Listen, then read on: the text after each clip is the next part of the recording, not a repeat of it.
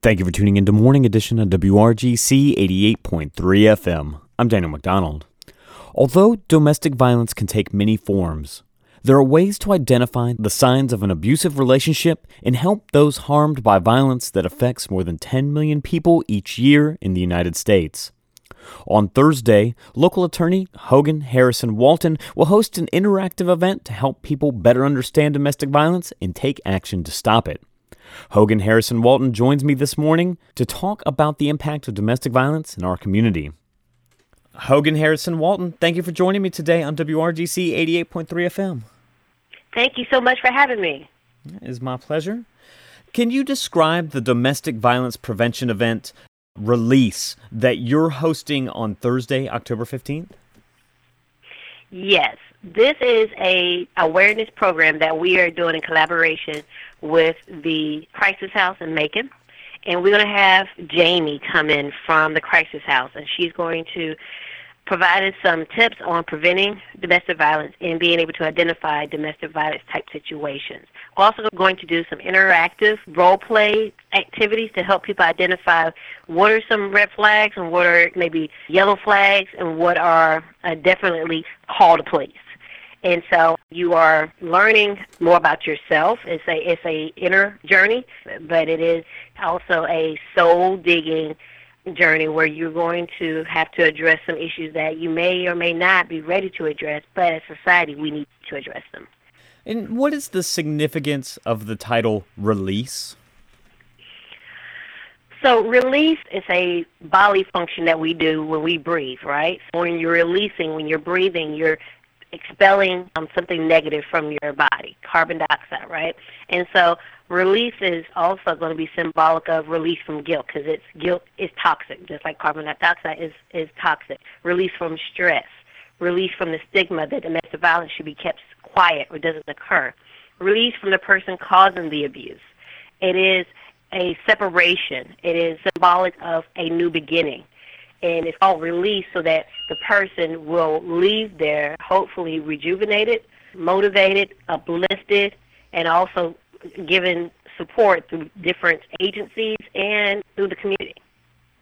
In keeping with that theme of releasing this unhealthy pattern in our society, what are some of the unhealthy ways that either we as individuals or we as a society handle the prevalence of domestic violence in our communities? We need to speak up. We need to now speak up. We need to do something, whether or not it is calling the police, helping the individual get out of that situation and giving them a safe place to stay overnight or for a weekend, or it could be giving them some money so that they can get gas to be able to leave. Because domestic violence comes in many forms. It can come in financial abuse, where the person is not allowed to have money. It can come in emotional abuse, where the person is not given any type of support and is cut off from their family. So we, as a community, need to be willing to extend a hand in the form of either money, a house, calling the police, even a job. Sometimes if a person is in a financial abusive relationship, they're not allowed to work.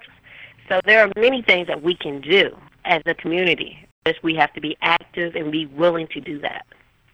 And as you host this event, Release, on Thursday, October 15th, what do you hope your audiences take away and bring back to their families and to their communities? I hope that they will walk away with a better idea of what domestic violence is, and also more knowledge about the different resources available for domestic violence victims. We're going to have a number of different agencies there so that individuals can know if they're up in the Atlanta area and something happens, because a lot of times domestic violence may not occur at home. It'll happen when they're out and about, and then they're left stranded. So, if you're up in the Atlanta area, or if you're in Columbus or Augusta, what resources are available to you or your family members, so they will be informed, educated, and also given that sense of comfort that their community is there for them.